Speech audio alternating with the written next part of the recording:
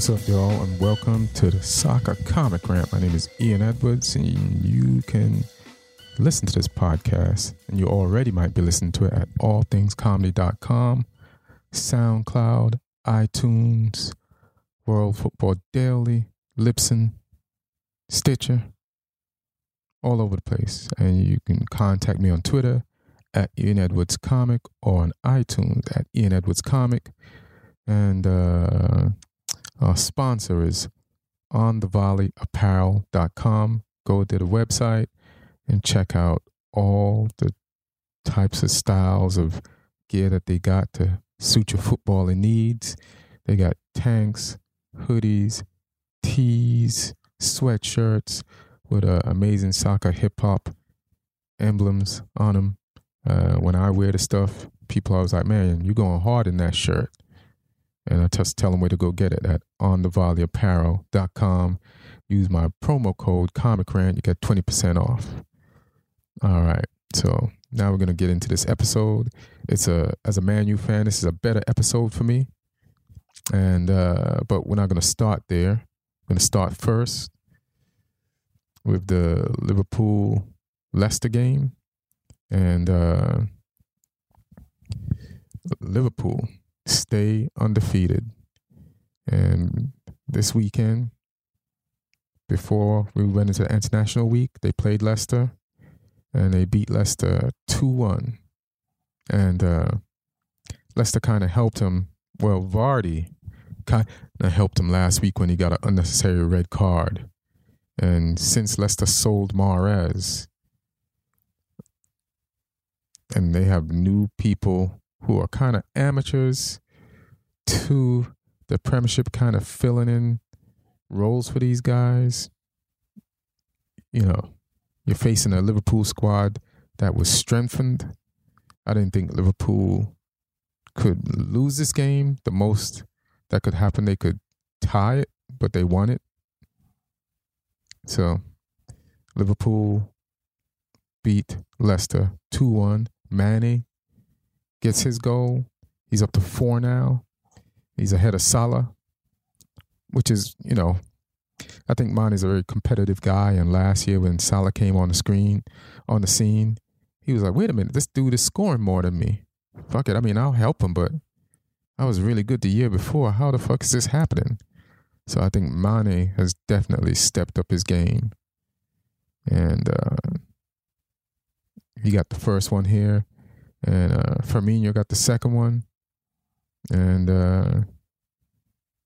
I think even Firmino, I got to check to see how many goals Firmino has. But he might be tied or have as much as Salah now.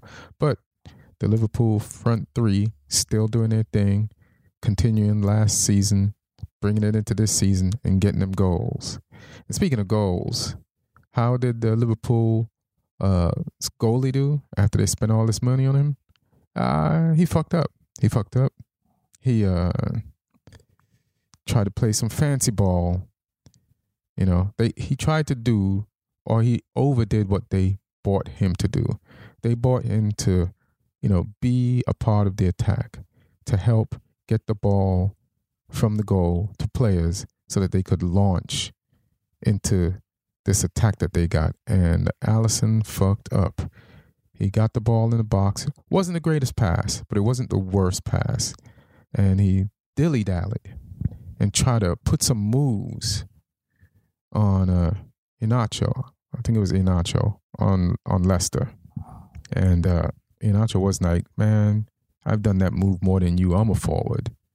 And took it from him, crossed it into the box. And Mahrez's home Algerian. Is he Algerian? I forgot where Mahrez is from. But the player who replaced Mahrez on the team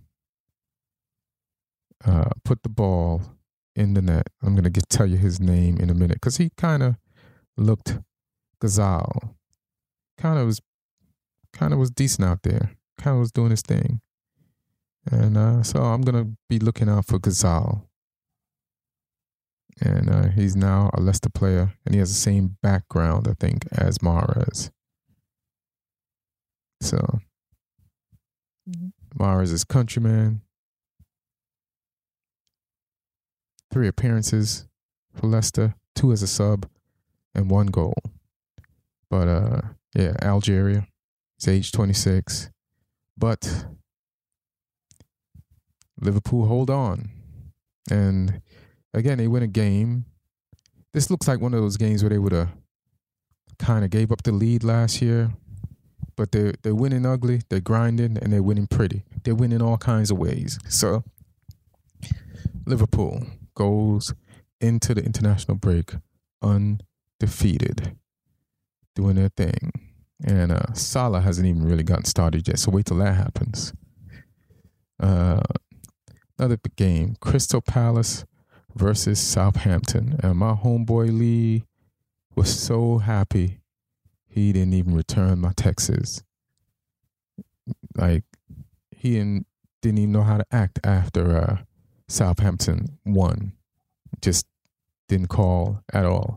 Southampton beat Crystal Palace 2-0. It could have been 3-0. They blew a penalty. That's how comfortable and cocky they were. They're like, we're not even going to score this penalty. We're still going to beat you 2-0. But yeah, Southampton, I think it's the first time I've ever seen them in those yellow jerseys this year. I like those yellow jerseys. So not only did you win, but you won in style with those jerseys. And Danny Ings scored in the 47th minute. And Højbjerg, that was a great run by Højbjerg. Great pass to him. Got to the ball before the defender. Cut in front of the defender, so the only way the defender could stop him would take him out. I think the goalkeeper completely got his angles wrong. He was going for the ball and thinking, it's almost like he ran up towards the ball, thinking he could get to the ball before Højbjerg. Once Højbjerg got the ball, cut in front of the defender, like the whole left side of the goal was open, and he just put it around the keeper. And Crystal Palace had a decent start to the season, way better than last year, because last year they were 0-4. They lost. And, I did speak to Lee a little bit, and he said he thinks they did get lucky because Zaha, Crystal Palace's main striker, was out. So, yeah, whenever a team is playing without their main striker, yeah, that is a break. Like, if we don't have Lukaku or Spurs doesn't have Kane, then, yeah, it helps your defense a little. It helps you defend a little bit. And Crystal Palace has Benteke, who's still going through his scoring woes, man. There's 2 headers he had. One, he put wide. I think it was wide, or over the bar. That was he soared above everybody and then just kept on soaring. Put the ball over the post. And then there was one that I was like, all right, he headed it. He just soared above everybody, headed it down, but the keeper was there. And there is nothing but frustration, steam, coming off him. There's nothing he can do right now to put the ball in the back of the net. If he was alone, practicing in front of an empty goal, I think Benteke would miss. That's how bad of a goal-scoring life he's having right now. He can't score shit in a video game. I hope he's married. If he's married, he probably can't score on his wife. It's just going through a straight drought. If it was him alone with a glass of water, he'd die of thirst. So he must be going crazy in his head right now to not be able to do. There it is, put it high. Not be able to do what they're paying you to do. But I think Hodgson is giving him the confidence. I'm not going to take you. I'm going to keep playing you. But I don't know how long Hodgson can do this. I have a feeling he'll come around, but I guess right now Benteke's an underdog in my mind, so I'm underdog rooting. But man, he's having a tough one. It's not easy. And here's the goal. I'm just looking at it. Boom. Højbjerg right in front of the defender. Goalkeeper's off angle. Boom. Yeah, man. It's on a fast break. They just cut right through them. And goals. So, Southampton 2. Crystal Palace. Zilch.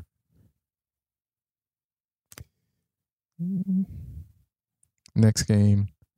Everton versus Huddersfield. And yeah, man, Huddersfield scores 1-1. Huddersfield's just, they're doing what they did last year, just getting points, just scrapping stuff out and getting shit from somewhere. It's like, it's a hodgepodge. They might win, a game, and then they might tie 3 games. They might lose one, but they're just getting stuff from places. You know what I mean? They're just that team. Like, if you're playing them, you gotta be like, man, don't let this team's gonna take points from us. Because Everton's like, they spent a lot of money over the last few seasons. They got some players, and here comes Huddersfield. And they had no business getting no points from Everton, but they got one. And I'm trying to, what kind of confused me when I'm looking at the highlights is watching Huddersfield playing in these Bournemouth jerseys. Like, I don't even remember Huddersfield really playing in these colors, these red and black stripes. It's like, looks like another team. So that's pretty confusing. But they got the first goal, and then Everton came back. Nice header by Calvin Lewin, and got the equalizer. Calvert-Lewin, and Everton got back on the mark, tied it up. And I think another thing that helped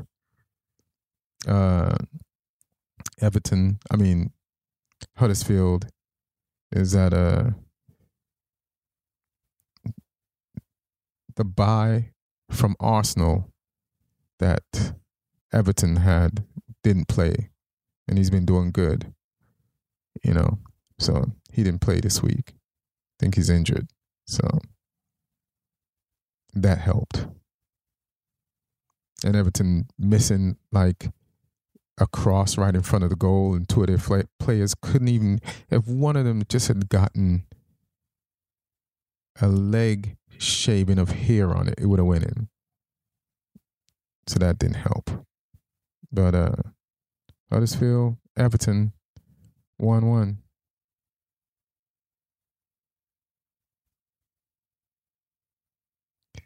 Next game, Fulham versus Brighton. And Brighton is just like Huddersfield, man. Even though they were playing Fulham, like Brighton's been in the league 1 more year than Fulham. But Fulham has probably spent more money to get to the Premiership and to have a team in the Premiership. And so you would think that they'd be better, but, Brighton doesn't fuck around, man. They'll take points where they ain't supposed to get them. And they'll push you to the limit. They'll scrap something. You think you got them contained, and then they'll leak out and get a goal and get some points. And in this game, it was 2-2.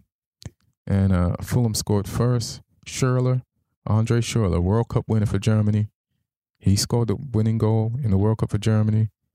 And he's, I think it was at Dortmund or Wolfsburg. Or maybe both. What was his last stint in Germany? I gotta look it up. I'll look it up. But yeah, he scored the first one. Let me look up where Schürrle was at last. Boom, Fulham, Brighton. Just waiting for the internet to slowly but surely give me the information that I need. And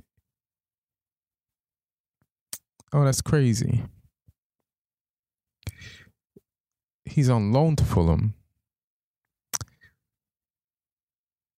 This is at the PremierLeague.com, and they have him listed. They only have him playing for Chelsea, which means he's on loan to Fulham. but they don't even list where he played in Germany before he came here. So I wonder if Chelsea still owns him. Is that possible? He played for Chelsea in 2014, 2015. Didn't work out. Played 14 games. 9 of them was a sub. He scored 3 goals.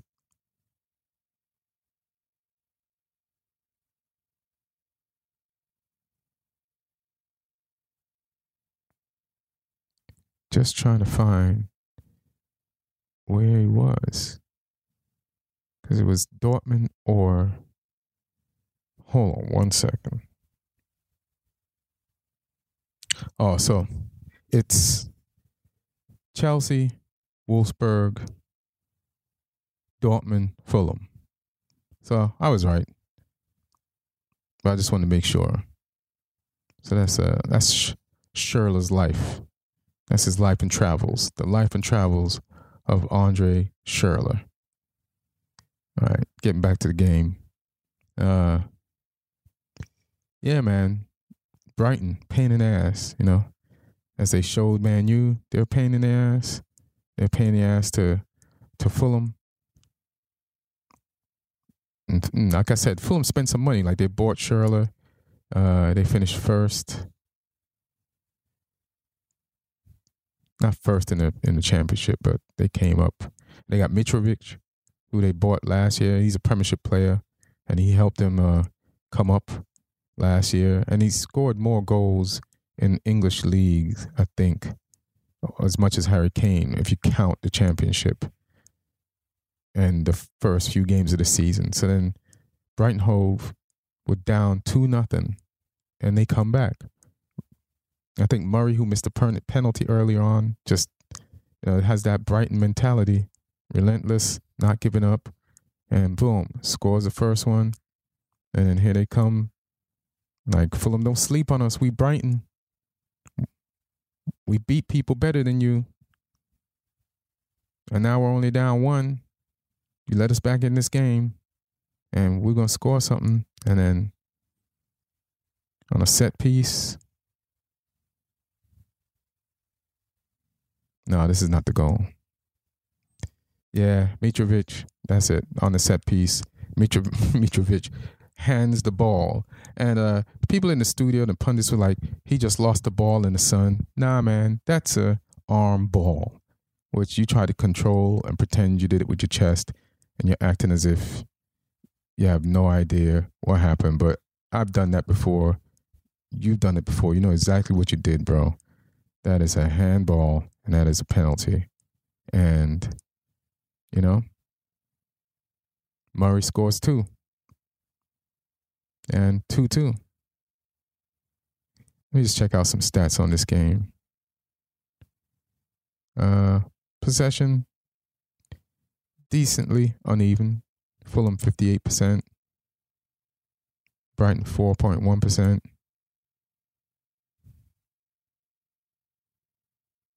Brighton Hove had 15 shots. And they 17 tackles. I don't think Brighton Hove takes any games for granted. I think they lost the first game of the season. It was embarrassing, and after that, they've just been trouble. Yeah, you don't want Brighton Hove problems. You don't want them in your life because you're supposed to beat them, and they'll take something from you. Chelsea. Bournemouth, another Chelsea win, undefeated, 4 games. Hazard scores the second goal of the game. Pedro scored the first after he came in subbed in for Willian. And Chelsea are rolling on, man. They have a back 4 now as opposed to a back 3. Moses is kind of lost in the shuffle. He's not on the field anymore. Sarri's new system, which is weird because I think I've mentioned this before because he has Juninho playing where everyone who would think the best person in the world in that position, Conte, was playing. Conte played that position in the World Cup. He played that position for Leicester when they won the title. He played that position for Chelsea when they won the title 2 years ago. And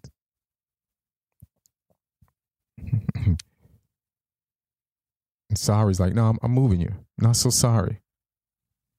I'm going to move you in front of you. I'm going to move you in front of where you used to play.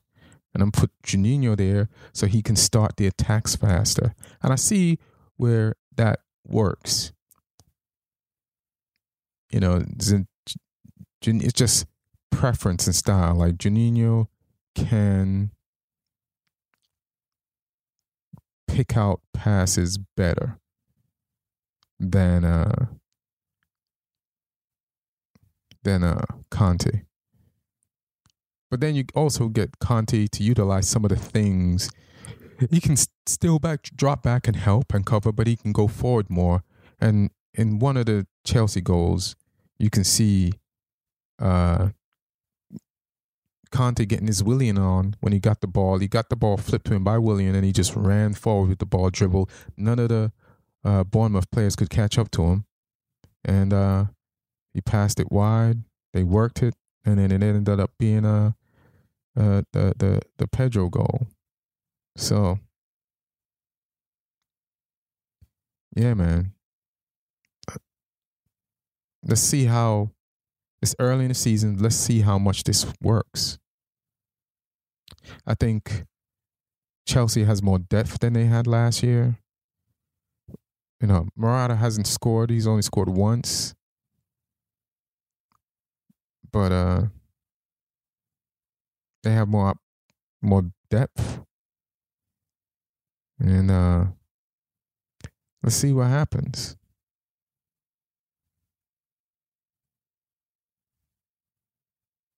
In 2 weeks when they come back, or in 12 days, or less than 12 days now. And upon Bournemouth, they put up the good fight. Let me see their stats in this game.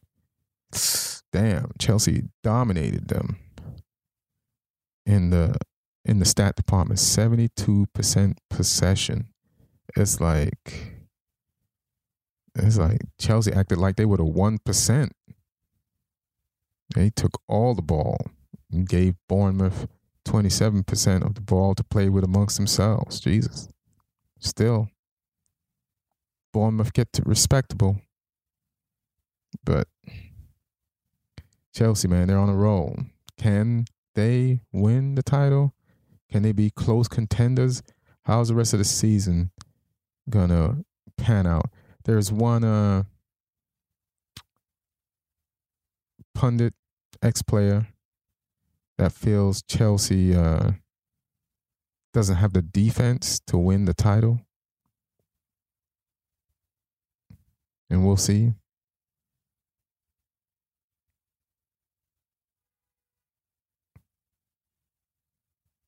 We'll see. I don't think their defense is bad. I think the reason why they're playing David Luiz, who sometimes has lapses and gets lazy. His lapses are because he's kind of lazy. He's not alert all the time at crucial moments. And I've seen it. He just doesn't want to work all the time. But he's good at passing the ball out the back and starting the attack. And those are the players Sarri likes. People who are good on the ball, who can start some shit. So that's why he's in there. And that's why they don't do the back three anymore. And I made one mistake earlier. That Conte's fast break didn't result in a goal. It resulted in an Alonso shot that hit the post. But yeah, he's being utilized more in that way. And he's also scored a goal this season and had a chance to score against, I think it was Arsenal too. It was a header. So he's going to be a little bit more lethal. He looks comfortable, but I'm sure he could definitely get more comfortable in that position and, maybe own that. So let's see. Pedro's goal partly deflected, but I'm sure he'll take that. And Hazard and Alonso again. Marcus Alonso combined for the second goal. Marcus Alonso's he's a smart wingback, man, with a lot of attacking powers. And he's even involved a little bit as a third party member in the Pedro goal. He got the ball to Pedro. Pedro passed it to Giroud, and Giroud passed it back to Pedro, and then Pedro took the shot and got the ricochet off the player, beat the keeper.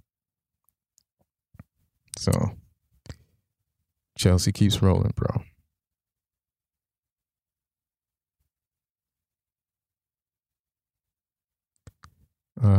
What game is next? West Ham versus Wolves. Wolves, man. Not fucking around. Came up from the championship and they acting like they belong here. They built this team a few seasons ago in the championship to come up to win here and to stay here. And they are doing that. They have more points than West Ham. I think West Ham has no points. I'm going to make sure and confirm that. Let me look at the tables. But I am sure, yep, West Ham got zilch. They're winning in losses. They've got 4 of them, more than everybody else. And they let a team a newly promoted team, get 3 points from them. So West Ham is in dire straits. They are owning the bottom of the table right now. They are killing and losing. They got 0 points after 4 games. They're only Burnley's above them with 1.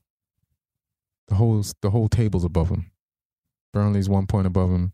Newcastle's 1 point above them. Those are the only team that's done just as shitty as them. But West Ham, it feels like West Ham has a bunch of people that don't play together as a cohesive unit, and no coach they have can make them do that. They refuse to play together. It's like feuding brothers. And it feels like they have enough. They have good. Remember West Ham like 3 years ago? You'd never see them at the bottom of the table. Look at them now. Losing 1-0 to Wolves, a newly promoted team.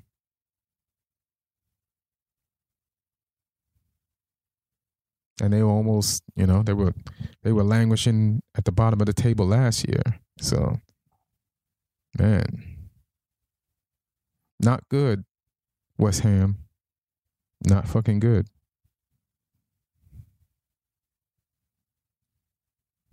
And, this Wolves goalkeeper, man, he stays good. Artanovic had an opportunity in the second half when he got around a defender. And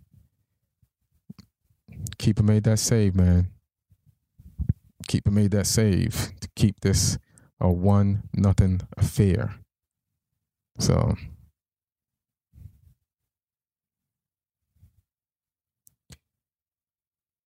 yeah. I'm sure maybe the coach will get fired and they'll turn this around. But it's not looking good, West Ham. Let me look more into some of the things of this game. Let me go lineups.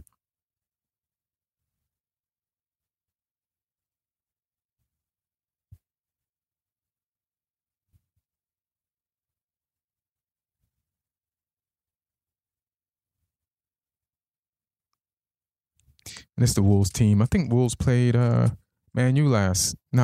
City, and took a point from them last week. So that's who West Ham is dealing with, like a really serious team. So, yeah, if you look at West Ham team, they should have at least a point. There's people whose names you recognize. There's enough. Jack Wilshere, like, come on, bro. Snodgrass, who's always efforting in, so I can't. Mikel Antonio, who he pops up, he does things. Marco Atana, these are not unknown people. And I know you're probably weak in other areas, but you have people that can play in the Premiership. Fabianski is your goalkeeper. Like, what's they just can't be. It's not a cohesive unit. Something feels very off. They got Chicharito on the bench. Mark Noble, he's kind of old, so I can't be like Obiang, Spanish midfielder. I mean, he's been with West Ham since 2015.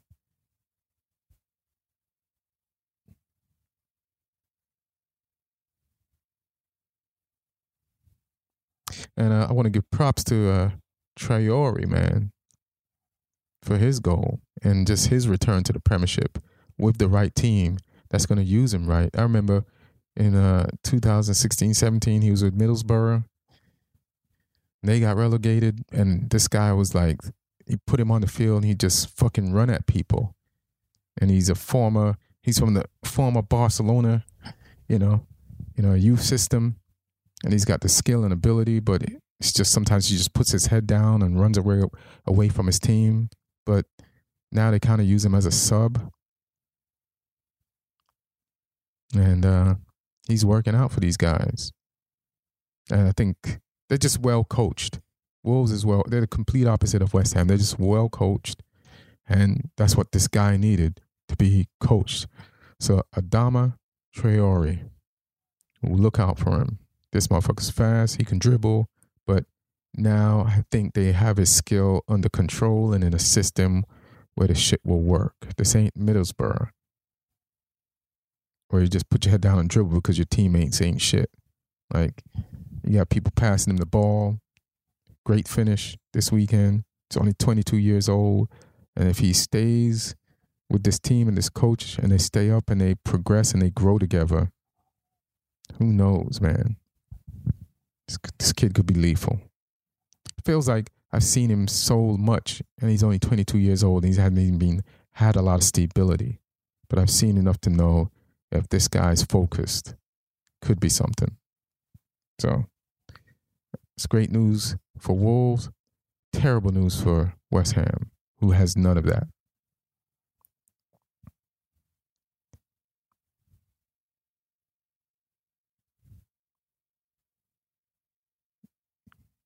Go back to the next games.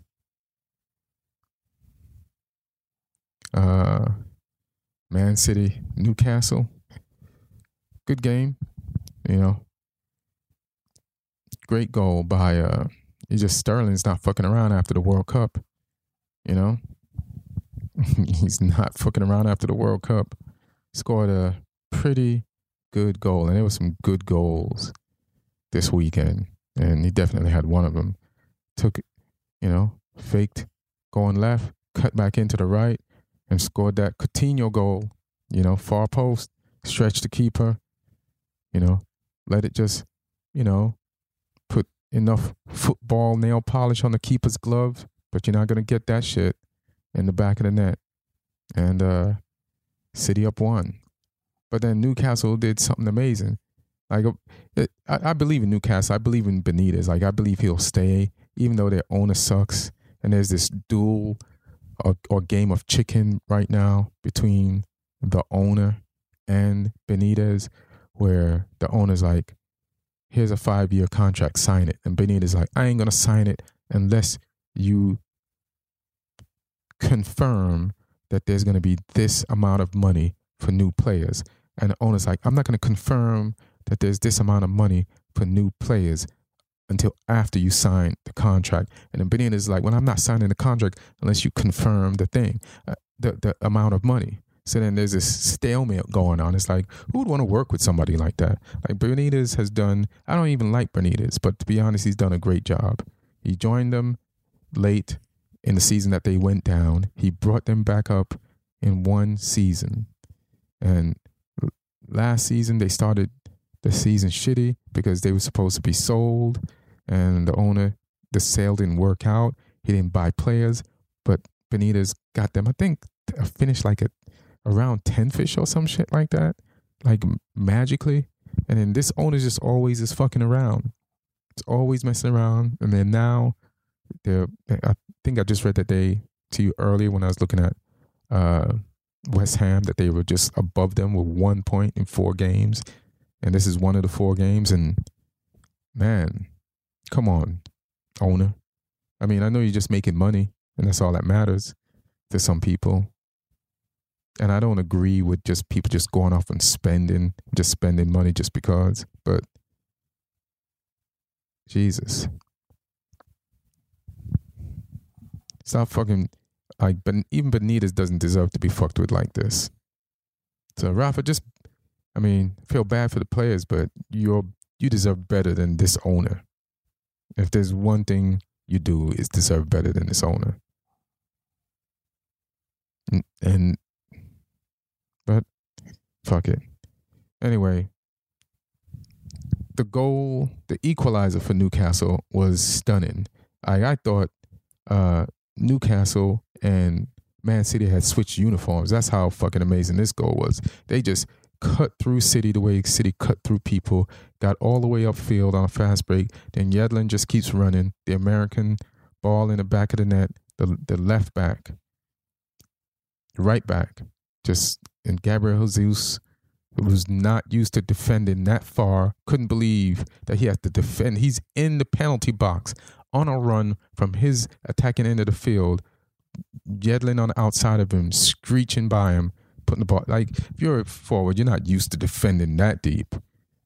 And yeah, wasn't used to it. But then Carl Walker, who was at the World Cup and then obviously seen Pavard from France, seen his goal and was like, listen, dog, I raised you that. And Carl Walker got the ball out wide and hit a laser low screamer. Man, just perfectly foot woven shot through the Newcastle defense, under the goalkeeper's arm, hit the side. I think Pep should have gave him more and a celebration for that. That shit was just pretty fucking amazing. And this hit like as if he'd played like that, taking shots like that all the time. I've never seen Carl Walker do some shit like that. Not even for Liverpool. Or for Spurs, I mean. Then Gabriel Jesus scores a third, but they said he was offside. I don't think he was offside, though.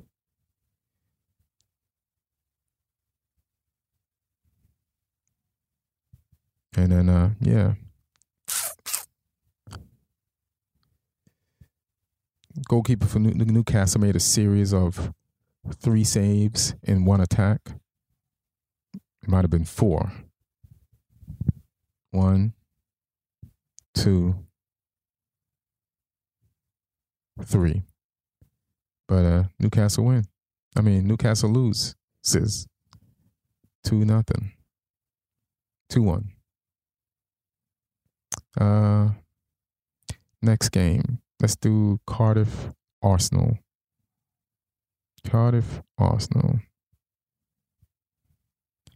And Arsenal, man, like, Bobby Lee had a terrible start to the season. You know, he walked around the Comedy Store with his head down. As a matter of fact, he didn't. He texted me the last 2 weeks to check in and see how I'm doing because Man U lost, and he didn't text me this week because the rough patch is over for now. Man U definitely won't lose next week because it's international week. But so Arsenal, I told him Arsenal will be fine. They just had, like, you know, who starts the season playing Chelsea and Man City right after the World Cup?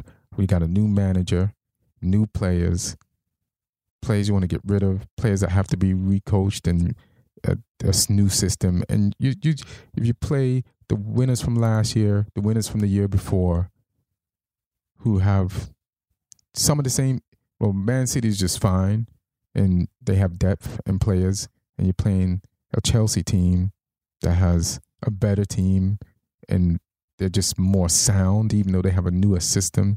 They're just going to be better. And so you can't really take a lot of meaning and an emotional hit as you from the first 2 losses. You got to give this thing time for this new coach to, get this shit together. And he's doing some things. He has Lacazette and Aubameyang playing together, and they got some goals, and they combined with each other, and they did some things this game.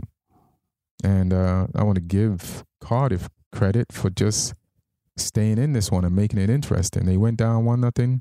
They made it 1-1. They went down 2-1. They made it 2-2. And in Arsenal, give them credit for fuck this. For having some fight, which they didn't show a lot of fight in the last season under Wenger. They didn't show a lot of fight, man. But this time they did. They're like, we're going to get these 3 points. And they did. I'm just looking at Ward's equalizer for Cardiff. By the way, my cousin plays for Cardiff. He was on the bench, Kadeem Harris. So shout out Kadeem for making the Cardiff bench. I was hoping to see you out there, but I'm sure I will. And then Lacazette, man. Jesus Christ. Scored a goal with no angle. Just shot the ball up in the top of the net. That's a good goalkeeper. He's been playing good. To beat him on a no-angle goal, tremendous. And,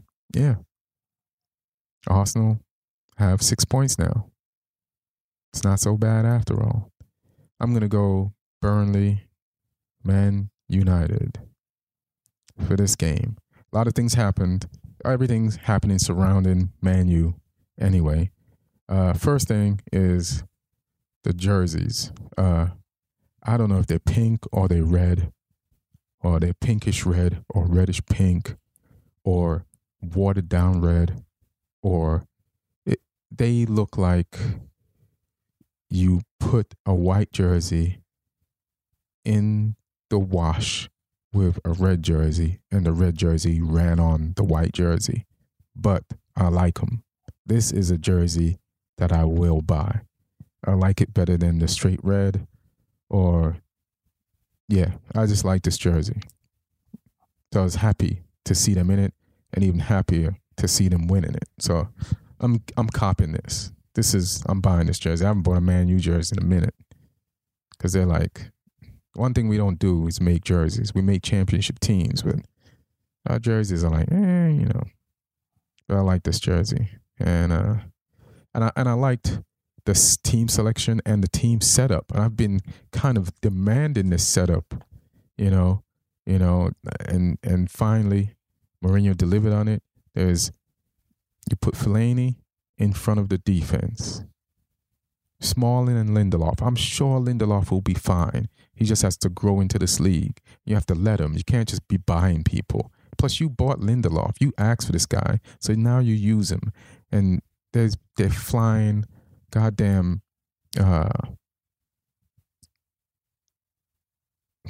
signs above some of the, I'm going to air quote, supporters, Man U supporters.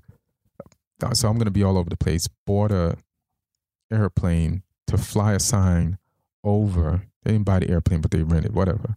To fly a sign over Man U to say Ed Woodward, specialist in failure. And they flew it over Turf Moor. And I think an Italian newspaper accused Mourinho of doing this because he's so rich. He's getting $50 million a year. He could definitely afford this. And he's in cahoots with the fans because of the round of applause he got last week from the loss at Old Trafford to Spurs. So something's up. I think Mourinho might have something to do with this. Maybe. Hopefully not. Hopefully he's smart enough not to. But it's very fishy because Ed Woodward is getting blamed for Man U's failures now, even though he spent money. He spent money on Lukaku. He spent money on Lindelof, Bailly. He spent money on Sanchez. We stole Sanchez. You can't say he hasn't spent money. Somebody could coach this team and win some shit with this team. As a matter of fact, Mourinho won some shit with this team. So don't tell me this team ain't good enough when you've won shit with this team. So that's just kind of weird.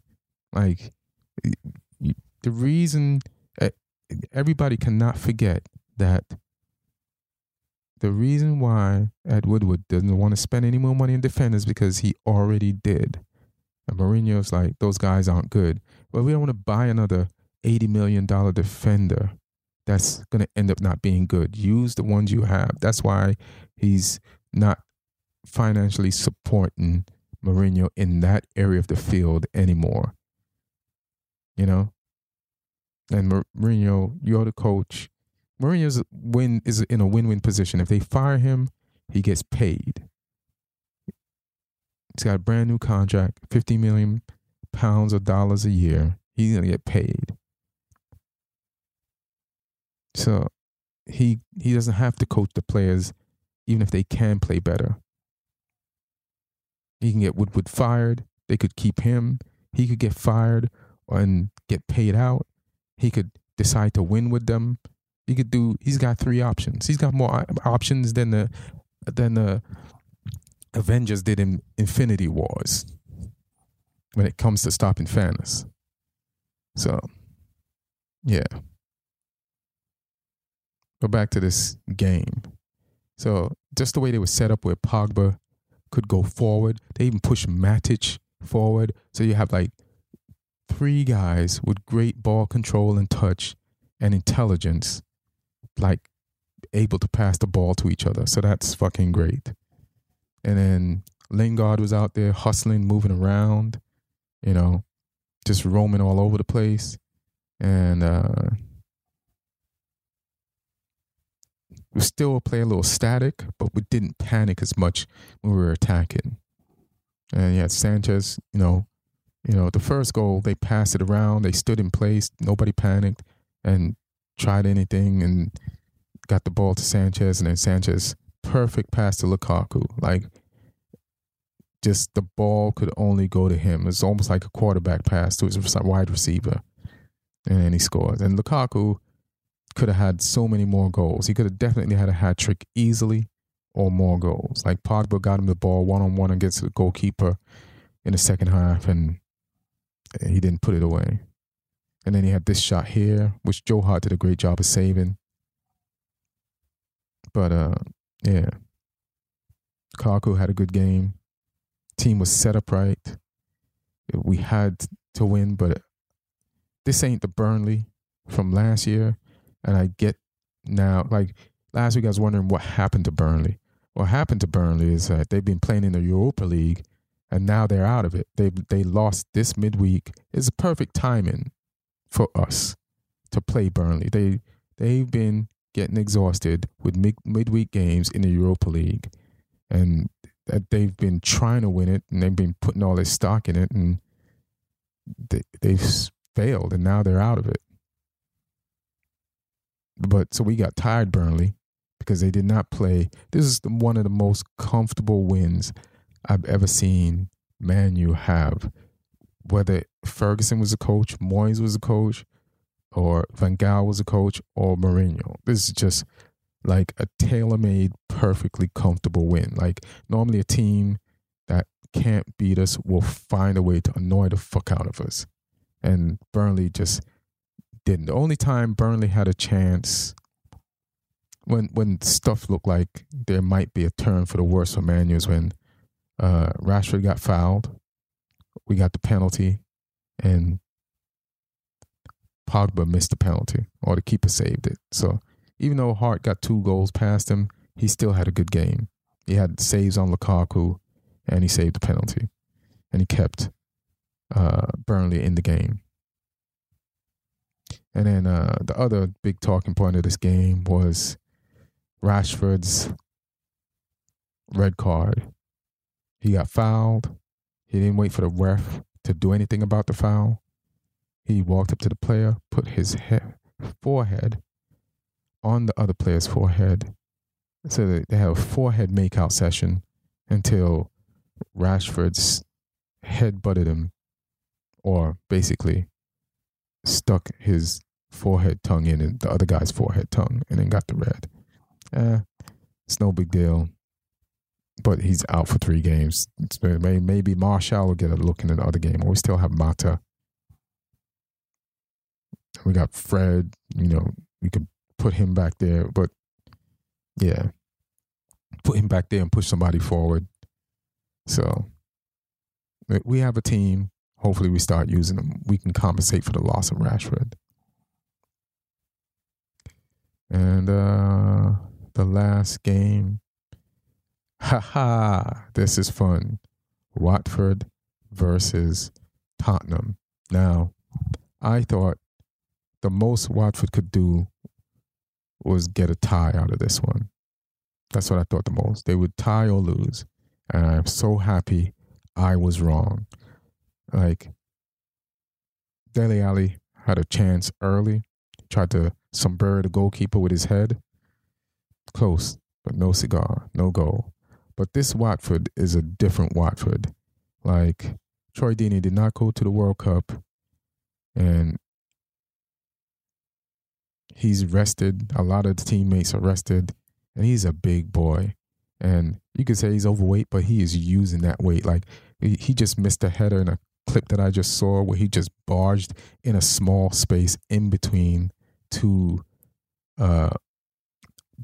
Spurs defenders. Like, he's bodying niggas in this game. He's putting his body on people. You don't want to deal with Troy Deeney's body when he's determined to move it. You cannot handle it. So, yeah, he's a little overweight. And his nickname to me is Troy Denny. Denny's, which is a late night diner chain in America. But Troy Denny, man, you don't want him to put them pancakes on you and those hams and those yams. Clog your ass up. So Watford went down 1-1 on an own goal. And you think, all right, so business as usual. Spurs is going to win. Fine. But nah, man. Troy Denny, boom. That's it. I just looked at this collision between him and I think that's Sanchez for Spurs. They went shoulder to shoulder on the right-hand side of the pitch. And Sanchez, you're a defender. And Troy just put his number 9 jersey body shoulders on Sanchez's shoulders and just tipped him the fuck over like a truck that just got flat tires on all his left side and had all the weight over there. And then Deeney just keeps going very decisively, crosses the ball in, hits the post.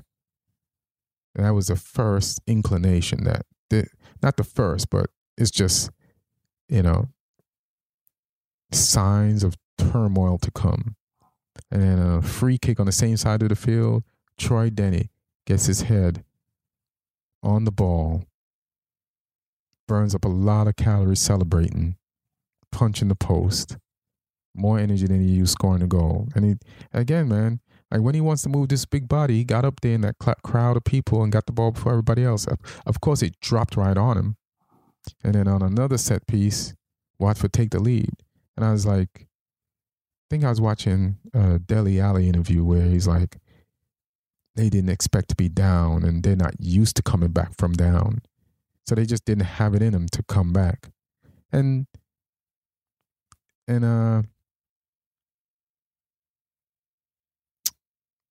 Harry Kane had one shot to even this thing up right towards the end of the game. Ball came in across from Trippier. Harry Kane got the header on it and put it over the bar Benteke style. And that was it. Put his hand on his head. He knew it. He knew that was the goal. And he blew it. So that's the Premier League roundup for this week. Football ain't back until, the Premiership is not back until Saturday. When is it back?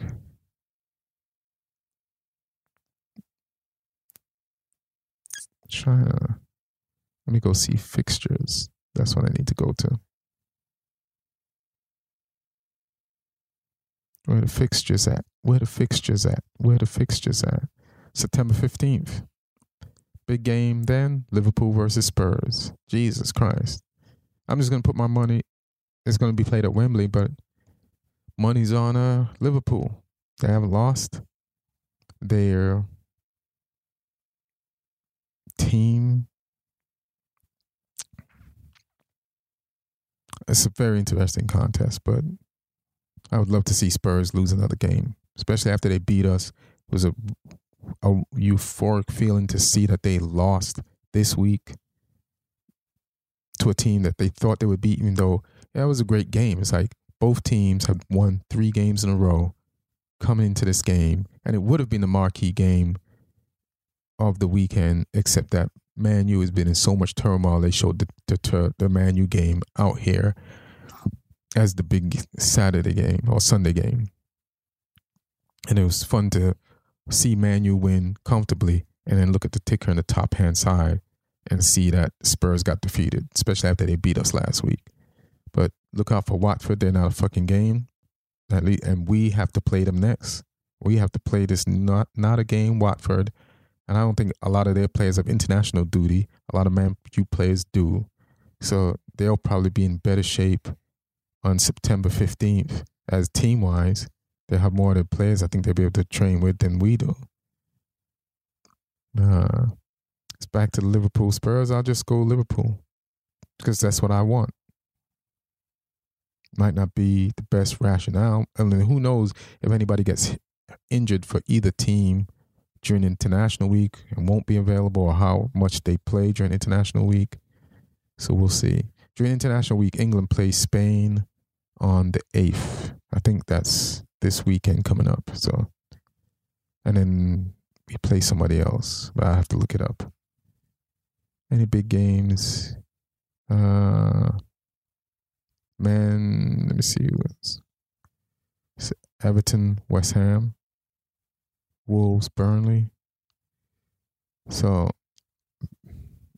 let me make some calls here on some of these games. I'll make a call on 2 games. Man U, Watford. Jesus Christ. This is going to be tough. But like Watford is playing with this heart right now. So I'm scared.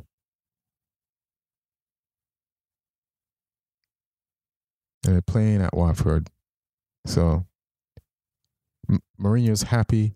He's giving a happy press conference, but he better focus and plan for this shit because Watford's going to be ready. They're going to want these points. They've beaten a big fish, and that big fish beat us.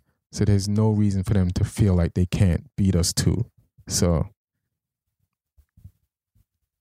they're going to be confident, and they're going to be more rested than us, and they have more momentum than us. So underdog Man United, it's going to be tough at Vicarage Road. I'm going to go, I don't know. Who knows where Mourinho is with this team? You know? Who knows? Like, does this win against a tired Burnley solve all our problems? Are we just, you could say all the right things, but if you as individuals amongst yourselves, as teammates and staff, know you don't mean it, it's not going to translate in a tough game like this. So I don't know. What does Mourinho really want to do? Does he want to win, or does he want to prove a point? Does he want to beat Ed Woodward more than he wants to beat Watford? So I would say Watford got this, because I don't know where Mourinho's at. And you should know where your coach is at.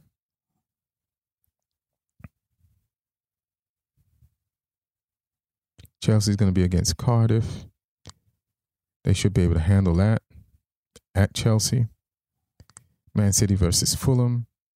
It's probably going to be tough, but Man City should be able to pull that off. It's at home. Newcastle versus Arsenal. Arsenal's on the road to Newcastle. Newcastle got 1 point. At some point, they're going to get another point, or at least a 3. Is it that week? Who knows? Tough call. Tough call. Anyway, folks, thanks for listening. I love you. Subscribe. Tell your friends about the podcast. get them into soccer, get them listening. Some people have already told me that they've gotten into the Premiership because of the podcast. I think that's amazing. I didn't think it would do that. I hope I'm making some sense. You can understand this league better as I try to learn and understand it better. It's interesting. It's weeks when I think I have nothing to say about it because I think I'm going to sound repetitive, but, things come up. So that's good. And enjoy International Week. There will be no podcast next week because it's International Week. There's no Premiership on, but I'll be back the week after. But I'll be watching the international games and I'll talk about those the week after when I come back with the podcast. Love y'all. Peace. One.